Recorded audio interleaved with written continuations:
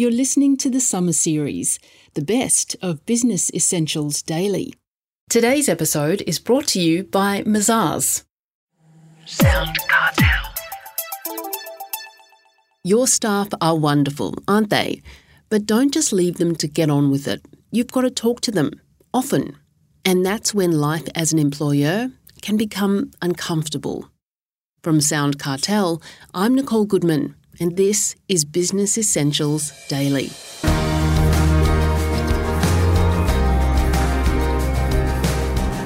Staff performance conversations don't come easily to everyone, and for employers it means stepping up, says Mandy Holloway of Courageous Leaders. Her business name spells out her goal: to help business people become more effective leaders. In a moment, Mandy highlights 7 types of conversations you could have with staff, just to help you through the staff performance process. But first, Chris Ashmore asks, why do leaders find this area of business so hard to manage? I think it is because we're dealing with human beings, and human beings have emotions. And that in itself, for many people and business leaders, they haven't learnt how to handle their own emotions as well as the emotions of other people. I think the other thing that I see is almost a fear to hold people accountable. So having the really tough conversations and bringing discipline and rigour to those conversations, even the way people refer to people skills as the soft skills, I laugh at that because I think there's nothing soft about them at all if you're doing them well. So it's about holding people to account for their performance, which means some really tough conversations like we have to have for those of us that are parents. You know, we often use that term tough love. And that's what we need in the business world. And with the amount of, I guess, law that's out there, there's fear that people have that, you know, I'm not allowed to do stuff. So they just don't do it at all.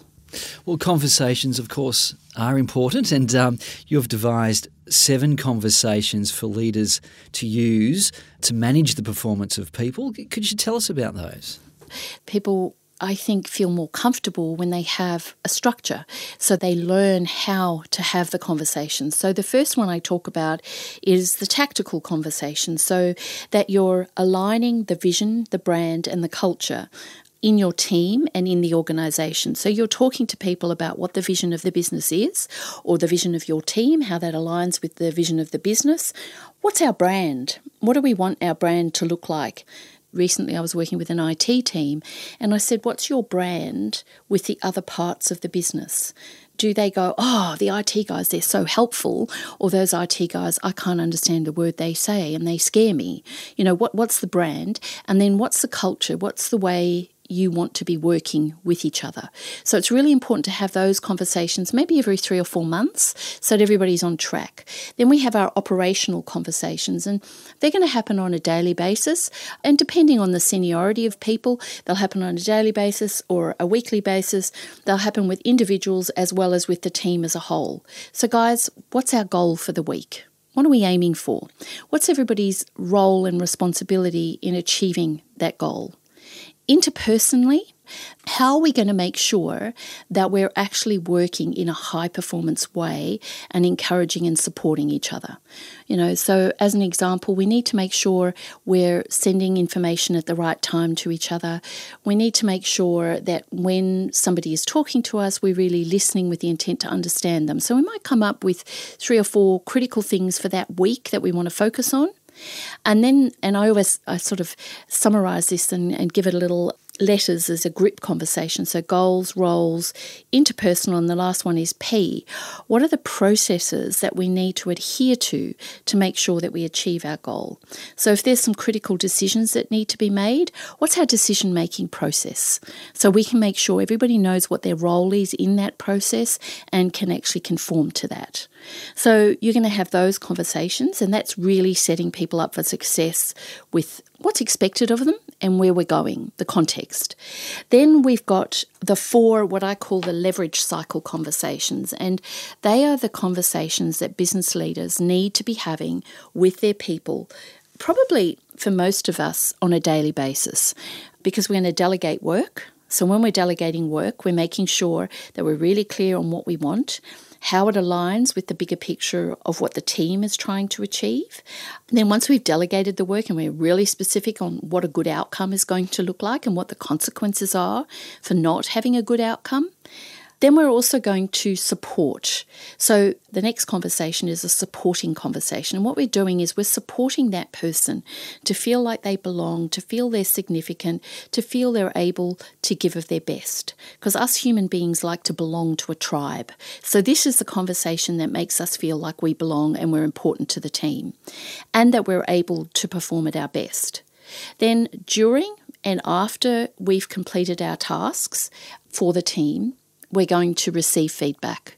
We're also going to give feedback to the person that we were working with as well. And then once that feedback's been accepted and we're ready to say, actually, I would like to change a few things, we'll have a coaching conversation. Now, those 4 conversations drive the quality and the quantity of the deliverables that you get.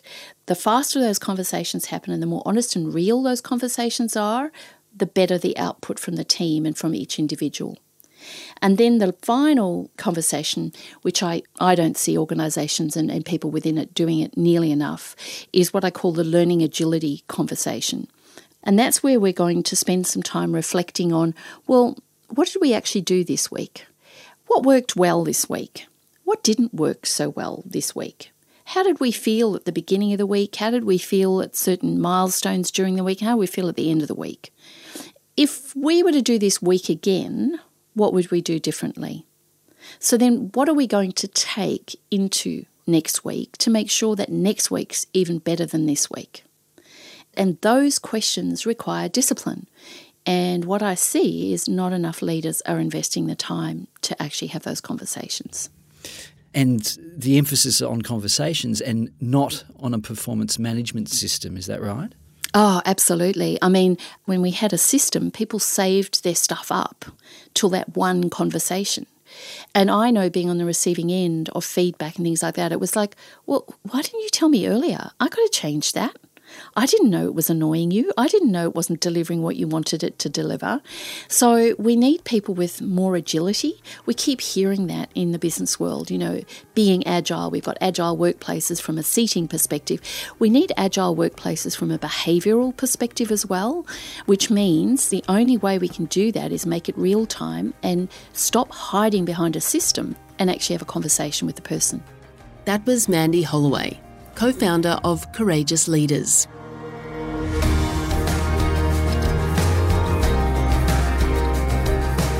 This episode of Business Essentials Daily is produced by the team at Sound Cartel. Thanks for listening. I'm Nicole Goodman. We'll bring you more Be Daily tomorrow. Follow @BE Daily Podcast across social media and head to bedaily.com.au for more from the Business Essentials Daily podcast. Sound Cartel. This episode was brought to you by Mazars. To find out more, visit mazars.com.au. That's mazars.com.au.